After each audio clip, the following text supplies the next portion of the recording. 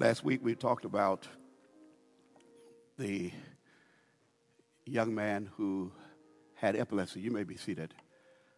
The young man that had epilepsy and how he was tormented, so much so that he would cast himself into the fire and then he would cast himself into the water, and how Jesus had to deliver him. So today we're going to talk about deliverance again.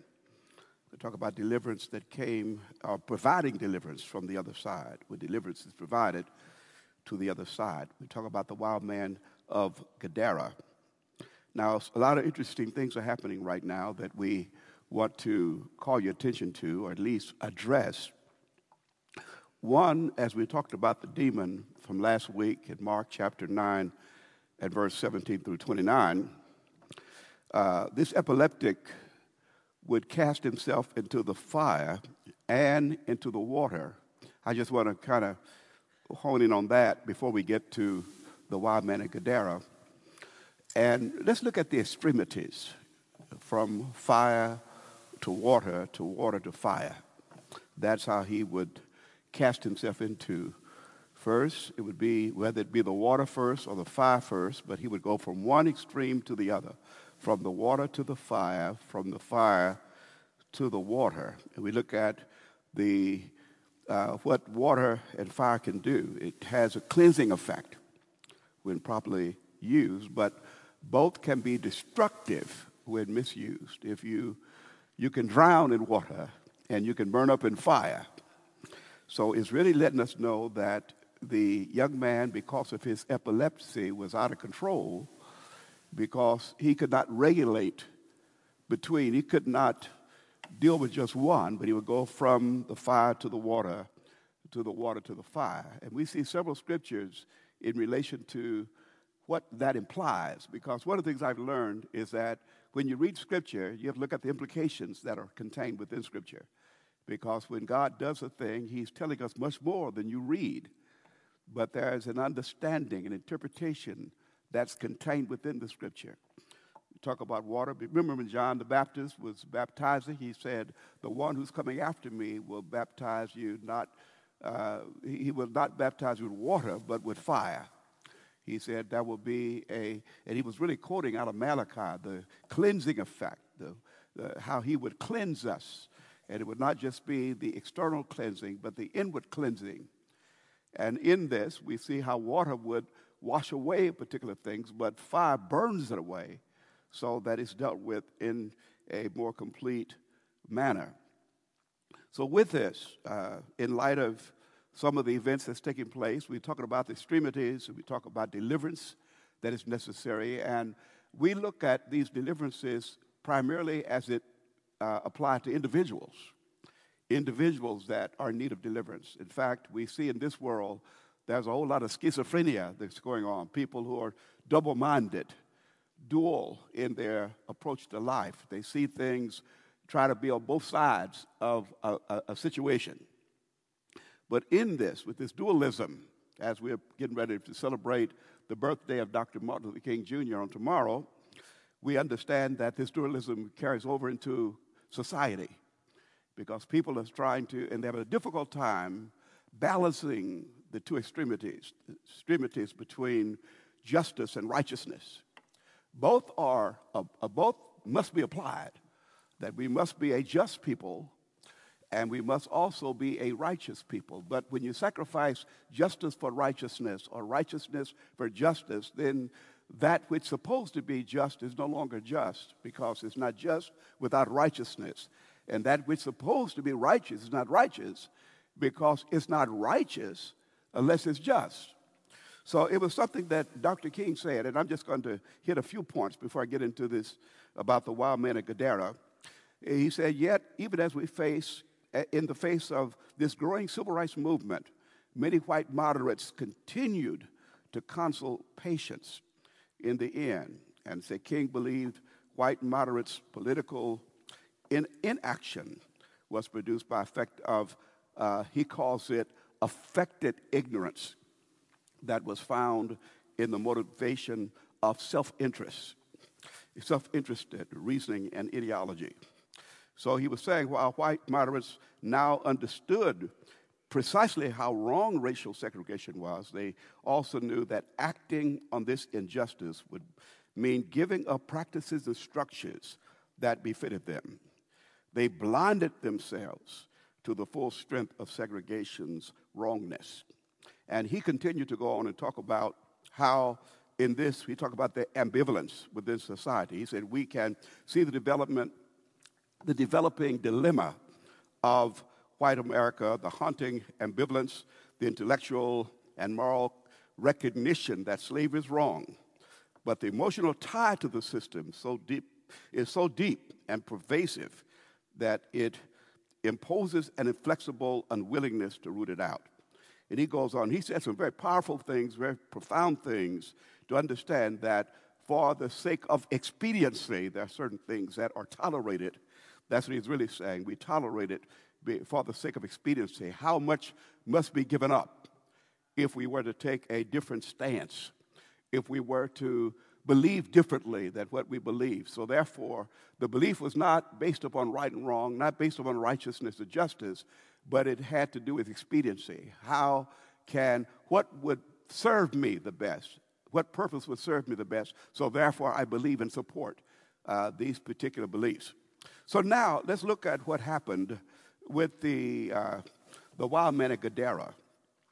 Jesus said something, even if you read, I'm reading it, we have several passages of Scripture that dealt with that. I know it's in Luke, it's in Mark, as was read earlier, but it's also found in the book of Luke.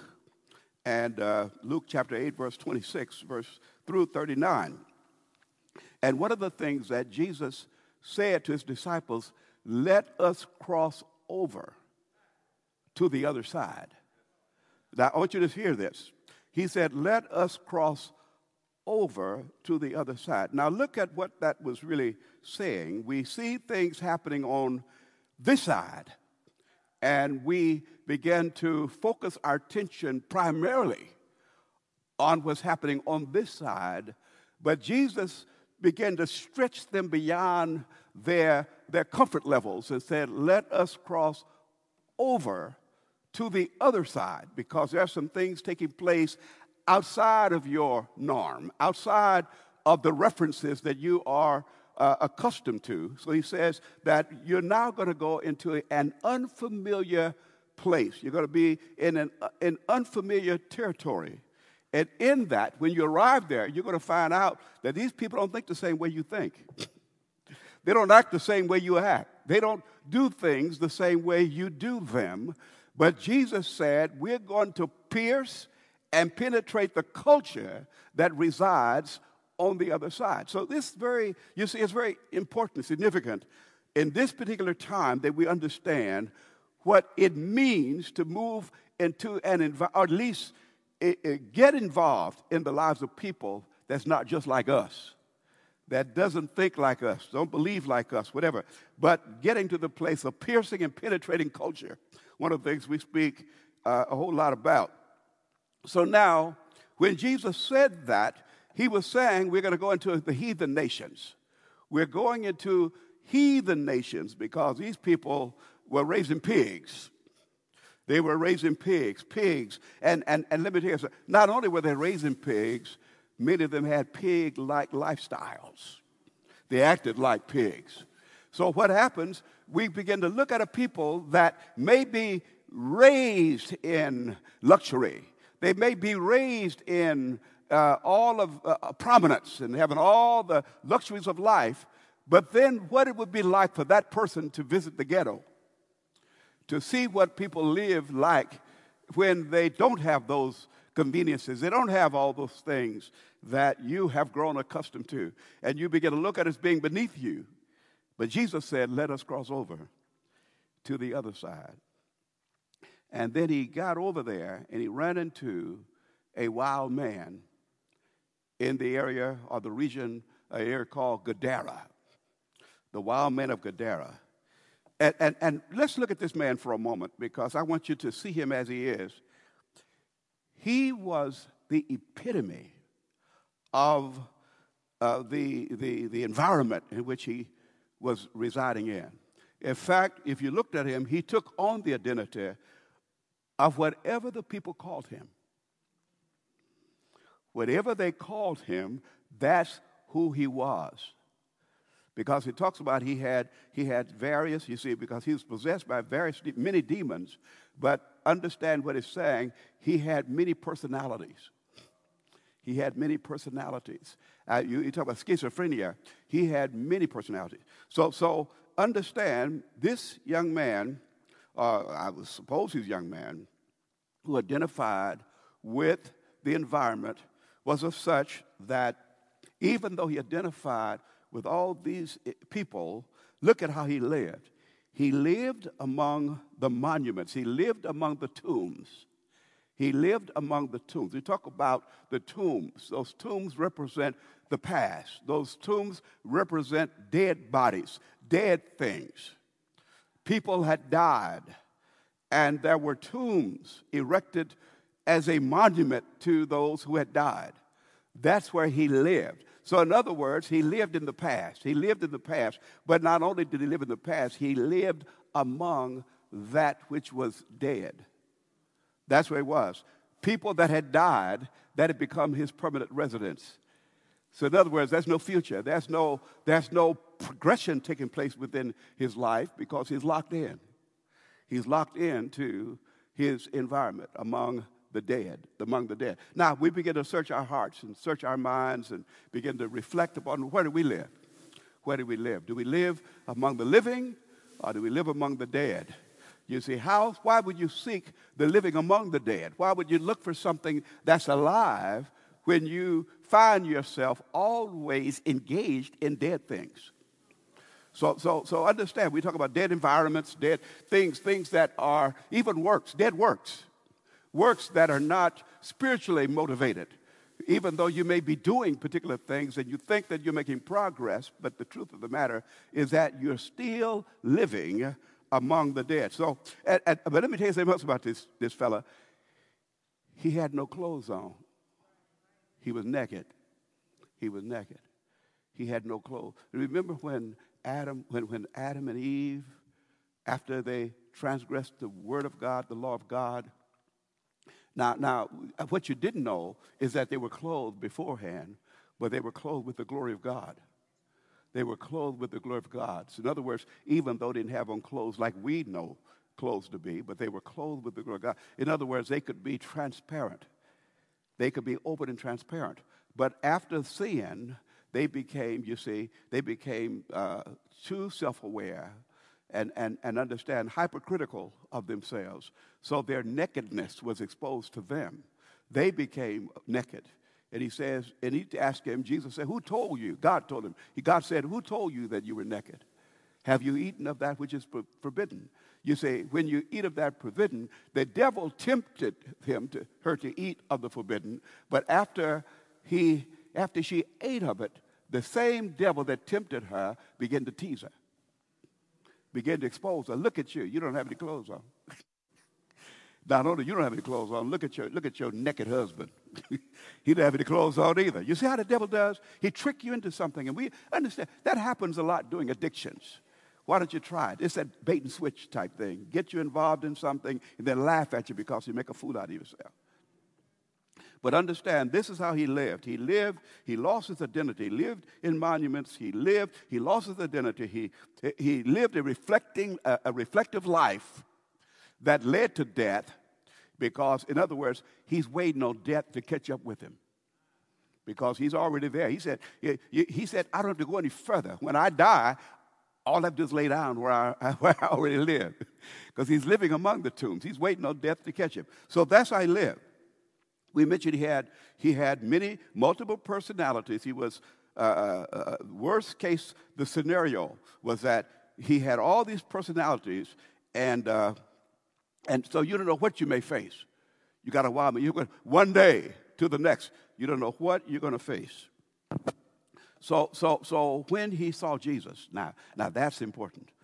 But this same wild man, this same person, first of all, from the other side, saw Jesus. This man saw Jesus. And then it says, and when he saw Jesus, he fell down before him. This is out of out of Mark. I'm reading out of Mark here, the 28th verse. When he saw Jesus, he fell out. He fell out, or cried out rather, and fell down before him. Now, when he says here, when he fell down, he cried out. He was crying from a deep place within his heart, his soul, because even demons. You see, the Bible says that you say you believe. He said you do well. He said, but even devils believe, and they tremble. They don't just believe, they tremble. So this demon recognized Jesus. And the problem today is that there are people today that don't recognize him. I would say the majority within this generation does not recognize Jesus. But they look at other things that try to emulate him, and they find themselves gravitating in that direction rather than in the direction that Jesus Christ is. But in this instance, Jesus found him. Jesus came to him. And when Jesus showed up, watch what happened. He cried out and fell down. Now listen to the posture in which he took. He fell down. That's a posture of worship. That's a posture of worship. In other words, his strength failed him. His strength left his body.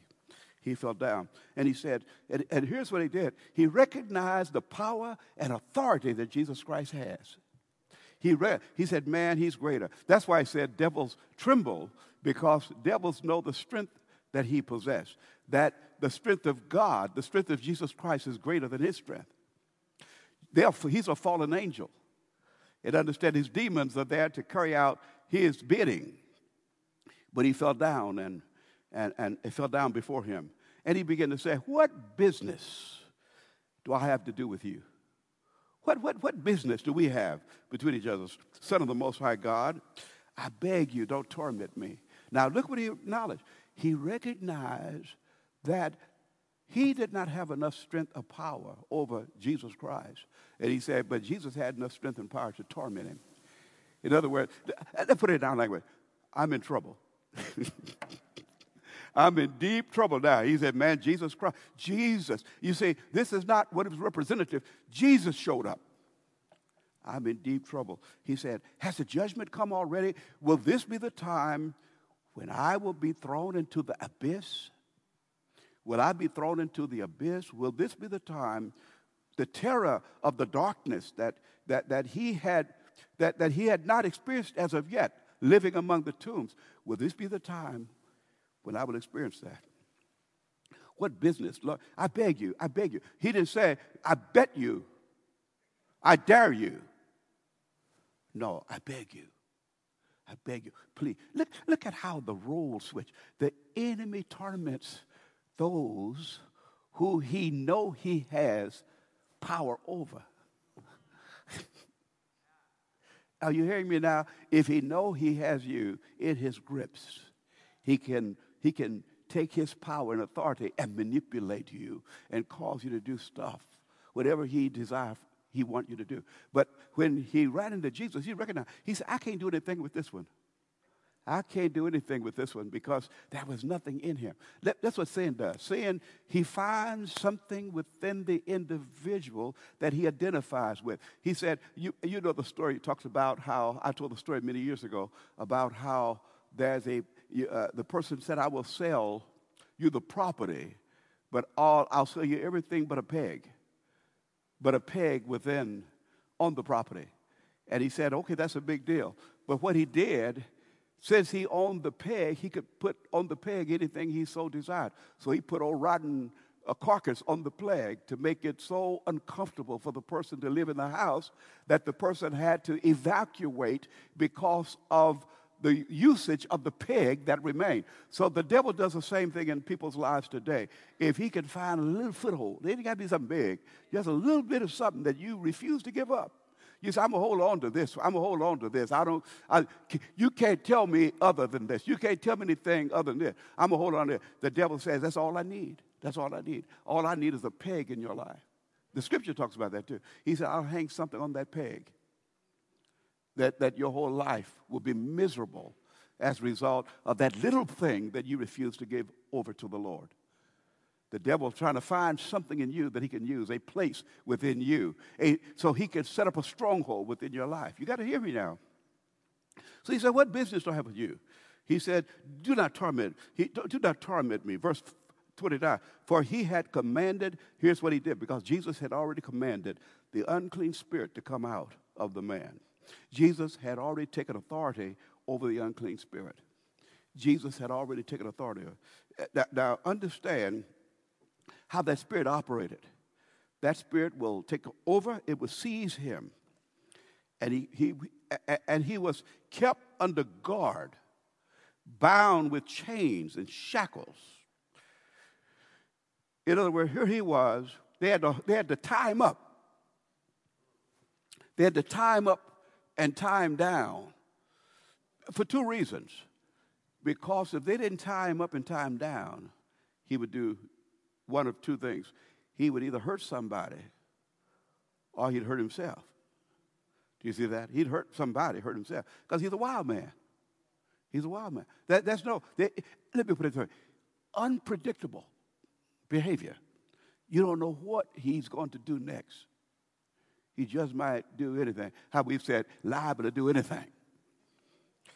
So what happened, they had to bind him up, tie him down, and then put somebody to guard over him, to watch over him.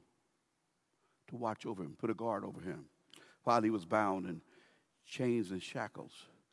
But he had supernatural strength. He had supernatural strength. These demons are something else. He would break the chains and shackles. The chains and shackles could not hold him. No man could bind him with ropes. I think that's what King James talk about. No one could bind him with ropes, because whatever rope, whatever fetter was used to try to bind him up, this fella, because of the fact that his mind, you see, his body and his mind were not functioning rightly, he just break free. You think you got him lied, you think you got him tied down, you think that he's under control, and then out of nowhere, he just break free. He said this, in other words, your little ropes don't mean anything to me. You know, I bind you. He said, you don't have the strength. And let me tell you something. Look at how this applies to our lives when we try to deliver ourselves. When we attempt to save ourselves, when we put forth effort to rescue ourselves. People think that this is a do-it-yourself type life. You can't do it by yourself. You can't do this thing by yourself, because the devil will dig in deeper. And if you even got free, well, I stopped smoking, but now you're still lying. You're still cheating. You see, you may get over one thing. People think because, particularly at the beginning of the year, we begin to make these resolutions. I'm going to do this, I'm going to do that, I'm going to do that. You can't do it in your own strength, y'all. You can't do all the stuff that you desire to do in your own strength, because what happens, there's one that's stronger than you. Let's give the devil. You say, yeah, I did this to the devil, and I kicked him, devil, I fight. Let me tell you something. You're dealing with a viable opponent. Don't take your adversary lightly, to think that you can just say a few things and do a few things and that's it. No, he's looking into your life. He's looking into your life. He's looking at those things that you don't even pay attention to or you thought didn't mean anything. So what happened? He breaks superhuman strength. He breaks free, and he's still. You said, what I thought I had gotten over. No, you hadn't really gotten over the way you thought. So he was a terror to himself as well as the others living. And here's how he lived in dark places. The devil liked dark stuff. He liked darkness. The devil loves darkness. He loved darkness. He loved to go places where it's dark. I don't know how these people get this thing now where you go to church and you cut all the lights out and you put the spotlight on the speaker. That's too much focus. You see, I don't want the focus to be primarily on myself. You see, here's something that Tim Keller said. Tim Keller said this. He said that you can attain knowledge through your being instructed right. Good instructions, you can attain knowledge. So in other words, you're getting knowledge now. You're getting knowledge. Even when you read books and when you study and all that, you can attain knowledge through instructions. He said, but you can only attain wisdom in community. You can only attain wisdom in community. So what happens, you see, he was isolated from people. He was one that lived among dead things and the like. So the world is full of tombs. If you think that you're going to grow in the world spiritually, you have another thing coming. You see, you're just like the wild man of Gadara. You're not growing. You say, am I saved? Well, you may have some life in you, but you're not developing. You're not growing. You grow in the environment of community. I said that the other week, that we need each other in order to grow. We need each other. Whatever that might mean to you or to others, we need each other in order to grow. You see, I've grown a lot since I've been married. You see, I had to grow. I had to grow up. You see, because I'm having to deal with someone that's not me. You see, and you see, now I'm getting some objectivity. I'm getting some objectivity because beforehand, if I just lived unto myself, I'm always right. I know I'm right. Because I'm standing alone. I'm doing this thing by myself, you see. So I'm always right. You can't tell me. You see, if I'm isolated for an extended period of time, then I become right in my own eyes. Because no one is there to provide any objectivity. As long as, you see, somebody has to oppose me. Somebody tell me, hey, you better think about this thing. You better give some thought to this particular thing. You're not thinking right. You're not thinking straight. When you come to church and receive right instructions, it will cause you to think differently because you must look at yourself in relation to others. That's why we have this sign here. You must look at yourself in relation. How is my life affecting the lives of others? Yeah, I've got my own thing going. I'm doing well by myself. But how much are you contributing into the lives of others? So now, look at what happens. So now, as community, and we're talking about the household of faith. We're talking about the household of faith, developing within the household of faith, so that our faith, the faith that we have in the Lord, we are at a place whereby now we are witnesses unto Him as a collective witness. We begin to tell people all over the world that all throughout Metro Atlanta, cross-culture church is about Jesus. Well, I'm about Jesus. That's not good enough. But we are about Jesus. Look, the love that we have for one another, the love that we extend to others, we put it all out there. So now, look at what happens. Dark places, we mentioned, surrounded by death. Here's something else about this guy. He's full of pain.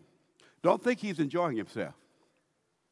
Don't think you think that a person that's wild, out of control, is enjoying it himself? He's full of pain. He's full of pain. I mean, inside he's hurt. That's why he lash out. Don't get in his way. Because what? Hurt people. He's a dangerous fella. He'll hit you, he'll hurt you. But it's really his pain that's driving him in that direction. He's hurting on the inside, so he lash out at you. I've had this happen many times, and you have too. People that's hurting, and then they lash out. Just preempted strike. They come out, and you say, well, where is this coming from? Where is this coming from? I hate you. I just don't like you. Such and such. I cannot. Where is this coming from? What did I say? What did I do? You didn't have to say anything. You didn't have to do anything. That's how that person feel about himself or herself. And they're lashing out because of the fact that they have some inward issues that are left unresolved. So now we begin to see that happens out of their pain. And here's another thing, too, to understand concerning this.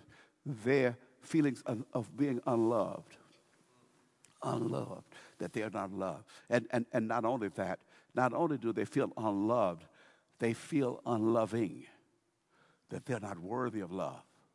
Nobody loves me. How can anybody love me?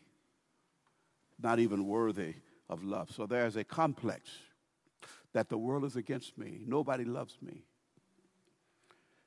And I have to fight in order to survive.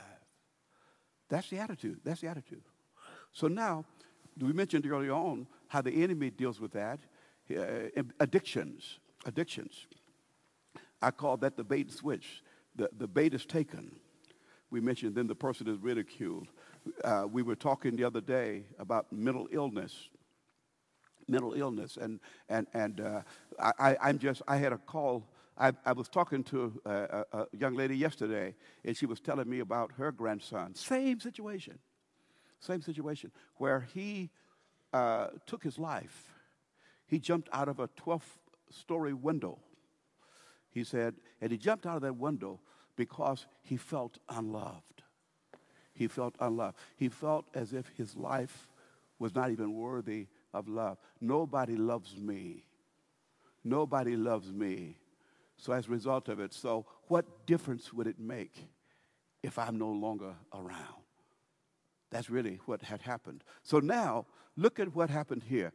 He was at a place where a person is this place where they feel unloved, unworthy of love, and their unhealthy thoughts enter into the mind. You see, the person is vulnerable to suggestions that would drive one further in the wrong direction. Unhealthy suggestions, unhealthy thoughts have entered his mind, and don't let someone suggest a particular thing, because you see he's vulnerable to suggestions. Well, how do you want? You mentioned demons and how he was called Legion. All of the suggestions became a part of his personality. This is what you look like. Therefore, that person carried that. So Jesus. Let's look at Jesus now. Jesus shows up on the other side. And what's the first thing he asked him? What's your name?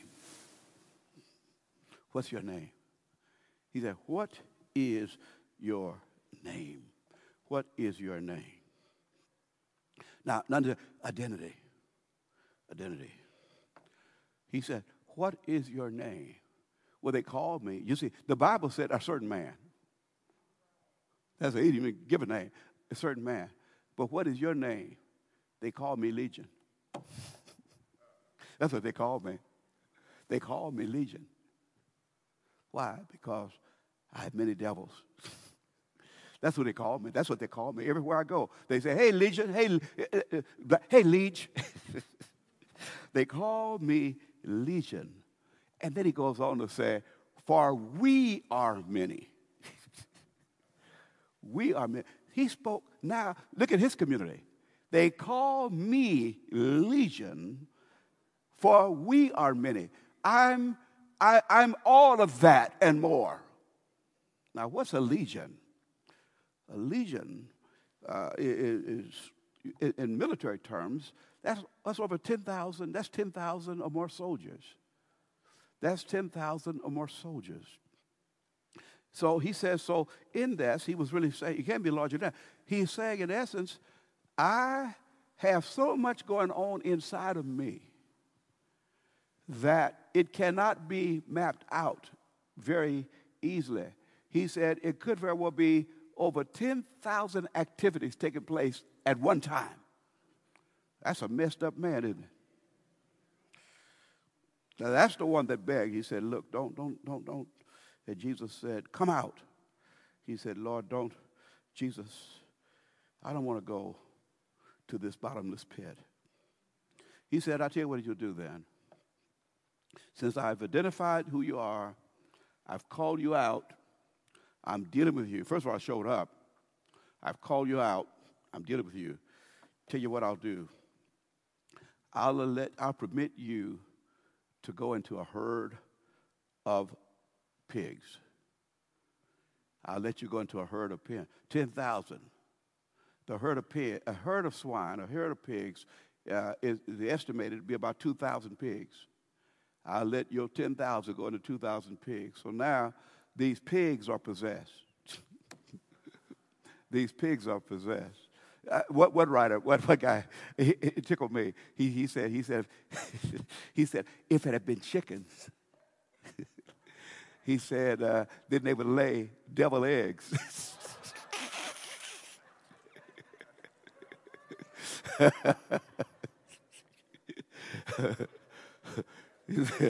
he said, but they're not chicken, they're pigs.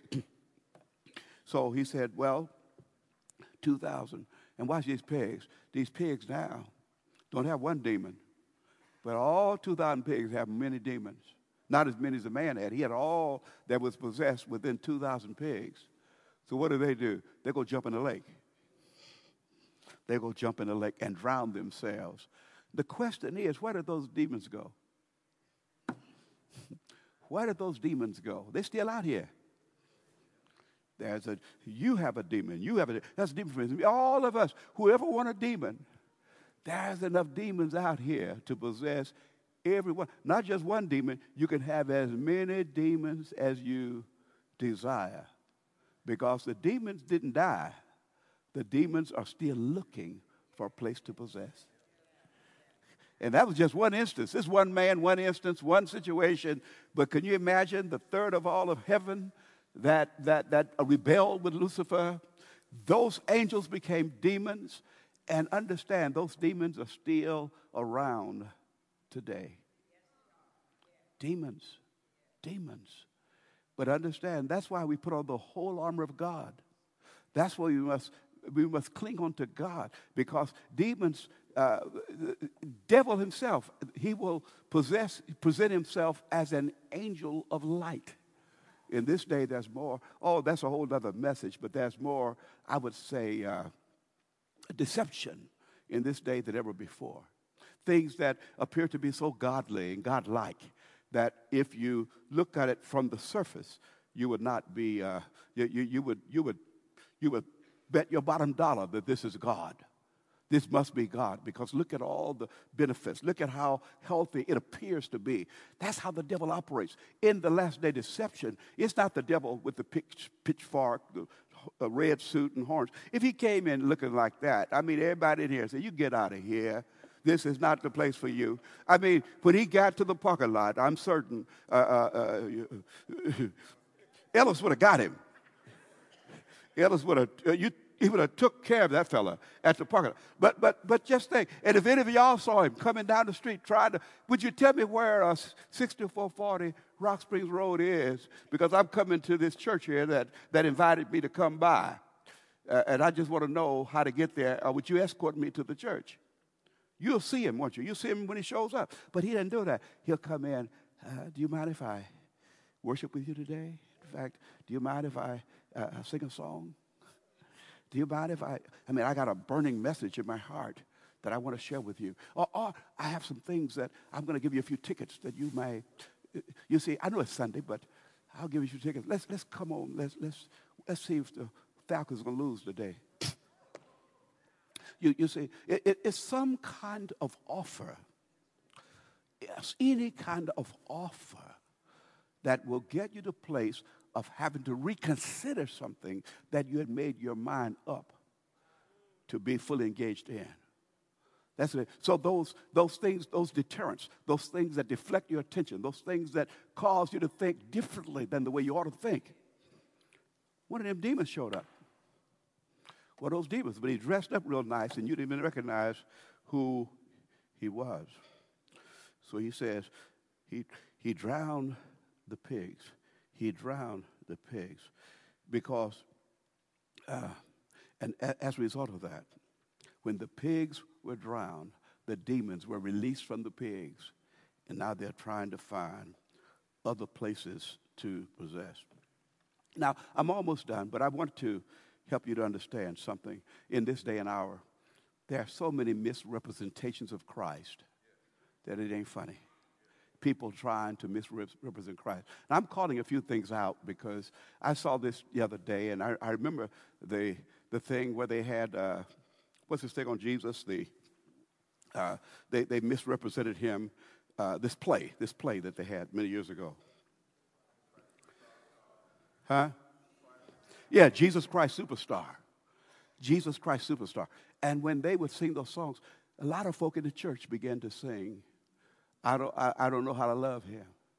Because you think about it, that song sounds so good. And when you get it, you see, so they're lulled into Jesus Christ Superstar. Jesus Christ misrepresented.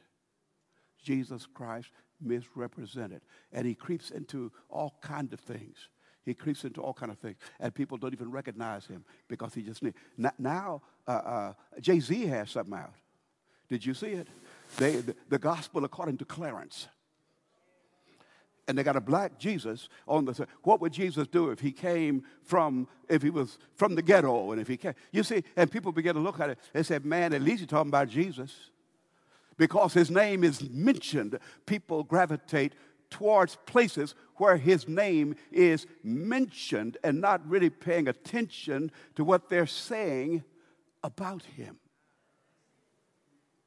Jesus asked the question, "Who do men say that I, the Son of Man, am?"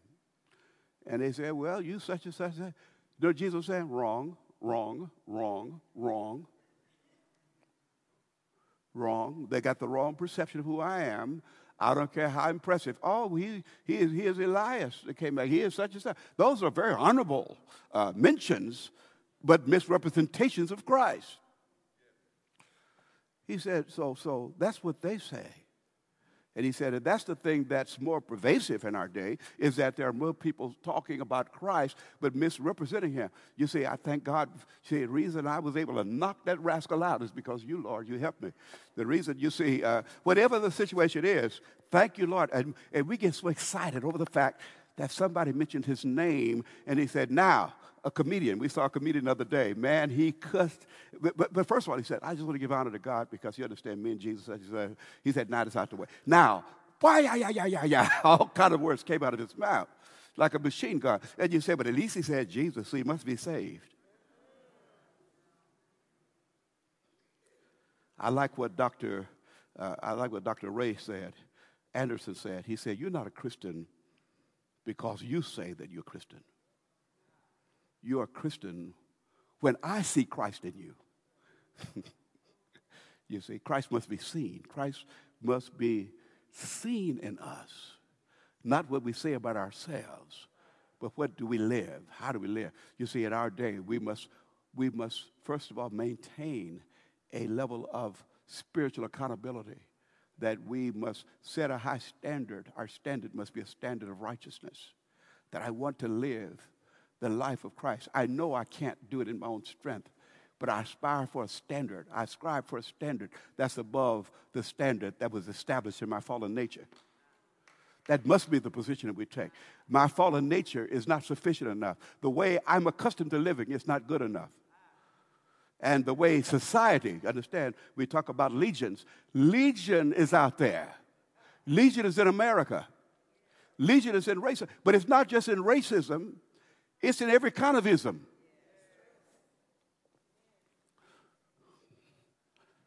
So now we set a higher standard. Imperfect people ascribing to a perfect standard. And then, as a result of that, we can be a place whereby the Lord can do his work in us. Because what do we call the spirit? We talk about the spirit of legion. We talk about the spirit of the devil. Let's look at what we call the spirit of Christ. He is called the Holy Spirit. Why is he called the Holy Spirit? Because that's the spirit that produces holiness within us. That's why God said, be holy as I am holy, that which is an impossibility within your own strength. But we set that as a standard. Be holy as I am holy. Then you take a position as Paul would take. He said, I have not attained, neither am I perfect. First of all, he says that my objective is to apprehend that for which I was apprehended. Then he says, I'm not perfect, neither I've attained. He said, but I'm pressing. You see, I'm forgetting those things which are behind, reaching for the things which are before. I press toward the mark of the deprived of the high calling of God. His calling is a calling of holiness, y'all. His calling is a calling of holiness. So whenever you compromise the standard that God has established, then your good works are working against God. Because you're saying that his standard is unfair. His standard is insufficient. That you're requiring more than any of us could ever really express. But we're saying, Lord, your standard of holiness, therefore, look what it did for me. It put me in a perpetual state of neediness. A perpetual state of neediness. I need the Lord. I need him. Y'all might like him, but I need him. I need him because I realize what he requires of me cannot be carried out through me without him. Because without him, I can do nothing. Without him, I can do nothing. So now, let me close this. Because we see this man of Gadara, wild man of Gadara, how he couldn't be held down because of the demons that controlled him.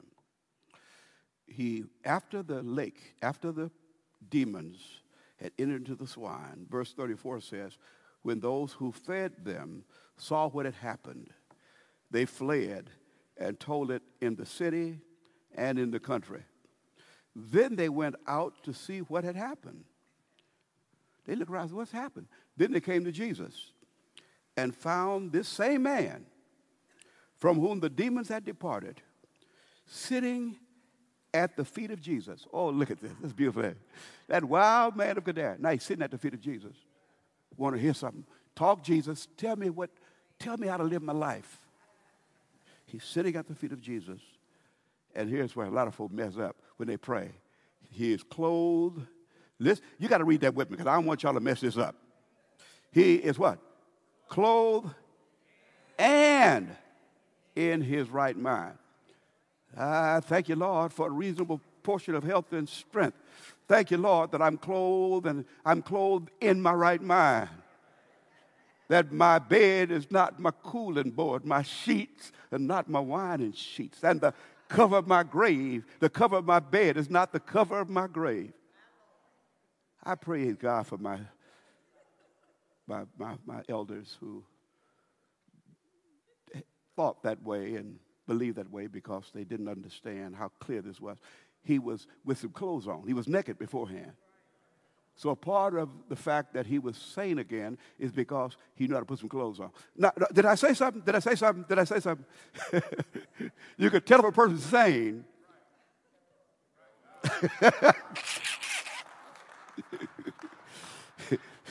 If you know how to put some clothes on.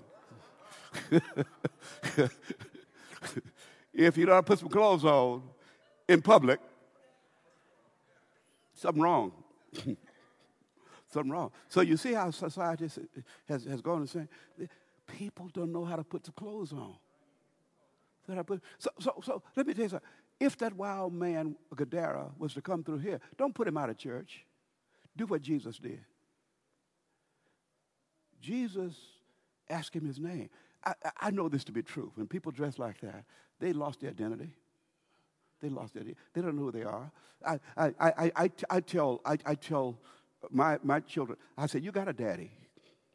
You have a father. You don't have to show off. You have to show your body because you feel so, you don't have anybody to. You say, you got a daddy that love you. Your daddy and mommy love you. So you don't have to show off your body in order to get attention. I said, but because, you see, that's what people do. There is a deficiency within those who put their bodies on display. There's something. And then Sugar Daddy would love that. Sugar Daddy, you see, Pimp Daddy, he loved that kind of stuff because he know how to exploit those who have those identity crises within their lives. So now, look what he said. He said, so the way we knew he was sane is because now he's sitting at the feet of Jesus. That's number one. He's sitting. He came back to church. He's sane now because he won't right instructions. We mentioned beforehand, the instructions that come from the Lord are not just instructions, but now he's sitting at the feet of Jesus. There's a community for spiritual growth to receive, first of all, knowledge that leads to wisdom. So you say, sitting at the feet of Jesus, he's clothed and in his right mind. He's clothed in his right mind. Now, you would think that that would be all there was to it. And they were afraid. They were afraid. So they all went. So also, they also who had seen it told them by what means he had been demon-possessed. The demon-possessed was healed. They began to tell everybody. They said, this is what happened to the man that we know that no one could control. Then the whole multitude of the surrounding region of the Gadarenes asked him to depart from them. They said, get away from here, Jesus, for they were seized with great fear. And he got in the boat and returned. He said, well, okay, y'all don't want me, I'm gone. Y'all scared of me because, you see, what happened? The Bible talks about it when he talked about how many joined them as would be saved. There were also those who feared to join themselves to the multitude. There were those out of the fear. They were protecting something. There was something that they did not want to let go of, and they were fearful of the fact that Jesus Christ would expose it. The requirements of Christ was too restrictive for them to even want to be around him. They said, look, I ain't ready for it now. I remember I talked to my uncle who, before he died, I said, Uncle, do you want, I talking about Jesus, you received Christ. I said, right now, you can't handle the streets. You can't do the stuff you used to do. You're too old. You're bedridden. I said, what do you have to lose now to give your life to Christ? Some people get to the end. In other words, you're on your deathbed. The next person you see will be whoever you're going. And he said, well, I ain't ready yet. When I get ready, I'll tell your mama. I'm ready. And I had to do his funeral. I said, what do you think I'm going to say? I said, he lived the way he lived, and he died the way he died. That's all I can say. That's all I can say. He lived the way he chose to live, and he died the way he chose to die. So now, let's look at this. So now, they all are amazed. They refuse to come around him. They're running. They ran Jesus off. Jesus left. Now the man from whom the demons had departed begged him that he might be with them. He wanted to stay with Jesus. He said, Jesus, where you go, I go. If you leave, I leave. Man, I'm tired of these Gadarenes anyhow. These folk get on, here he was, not the worst thing in town. These folk get on my nerves. Where you going, Jesus? Let me go with you. Take me with you. Take me with you. Me and you. Me and you.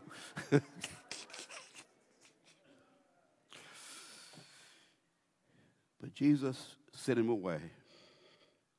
Jesus sent him away. I knew his heart was broken. This is what Jesus told him. He said, go back home. Turn to your house. Go back home. Now that sounds so cruel on Jesus' part. Here you delivered me, and you're going to send me back to the place where I got possessed. You're going to send me back home. Jesus said, go back home. See, Jesus said, go back home. Why would Jesus say go back home? He said, I want you to go back home because it ain't just about you. Your deliverance was not just about you. Return to your house and tell what great things God has done for you. Because now they will see the message. They won't just hear it, they'll see the message. If you've been changed, I was in, I don't know why this came to my mind. I was in South Africa, in Cape Town. And while I was in Cape Town at this particular time, this pastor, good friend of mine, took me to a church. And that church had a white pastor. He was a former police officer. You know, in South Africa, police were, you talk about rough, apartheid. Some of them, I know in certain towns, they would you would ride down, they'll take your ID, and then the next police will come behind the one that took the ID and ask for your ID. And because you didn't have the ID that was taken by the first cop, guess where you're going? you go to jail. So it was a setup. So the police did all kinds of torturous things to people in South Africa. I mean, you think about it, it hadn't been so many years ago that these particular things were happening. So when I met this cop, am I going to be at a place? I just get my mouth, it gets me in trouble all the time. I asked a question. I said, sir, let me just ask you a question. I said, you told me you were a police officer. You said that, in other words, if you were a police officer, you were part of the system. You're now retired, so you were part of the system. Did you have a Damascus Road experience? Because you tell me about all of the blacks that's coming to your church now. Did you have a Damascus Road experience or something occurred in your life where you had a transformative thing take place within you where you begin to see people differently? He got red and quiet. I said, I bet you won't invite me back. Oh, that's one church I ain't going to be preaching. But I was asking the question. It's because, you see, whatever you were, you would no longer be. Whatever you were, you would no longer be. And because you draw a crowd, isn't necessarily evident that you are helping them to grow in the kind of community that would be productive and effective within their lives. So what happens, Jesus said, go back to your folk. And I would say to him, I said, go back to those racist police officers and tell them the great thing God did in your life. Go back, go back to some of the folk. Now they did it in the island, where Mandela was arrested. They're working together now. They're working together.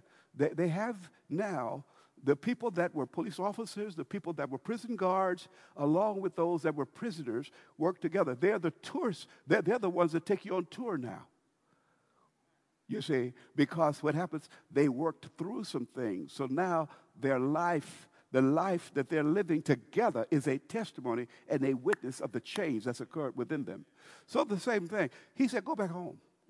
Go back to your environment. Your greatest effect will be among the people that saw you as you once were, that they will see you as you now are, as you are now. As you have changed, as your life has been transformed, I will say that to you. Go back home. When they go back to your neighborhood, I want them to see a difference in you from where you used to be to who you are now. When you go back, you see, you might have moved out of the projects.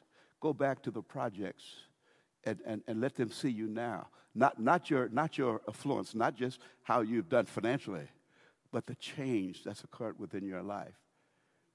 Your witness and your testimony will be strong among those that were once a part of your lifestyle. If you go back to them once you've been delivered, then I want you to be used in order to be an instrument of deliverance among those that you once were a part of. I'm going to quit right here. Father, we thank you for what you're saying to us. And I believe these instructions are deep because there's so much that's yet to be done within community, within society today, particularly with the divides, how divided the culture is and how divided the church is. I like the song Amazing Grace, Lord, because you said, I once was lost, but now I'm found. I was blind, but now I see. That's my testimony because of what you've done inside of me. And I pray, Lord, that we all can sing that and say that with conviction. That this is what we once were, but this is not who we currently are because of what you've done. So, Lord, thank you for the ones that heard this and the fact we heard it together because you're developing among us a community that would display your wisdom to the world. Lord, draw those who are yet wayward, those who are yet struggling with identity. May they be drawn to you so that they can find themselves in you. Yes, no longer do I live because I've been crucified.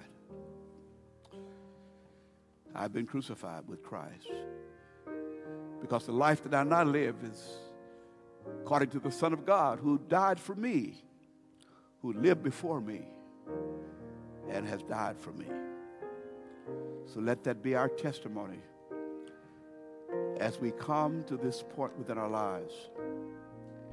In Jesus' name, amen. Amen. The invitation is to all. The invitation is to all of us. It's not just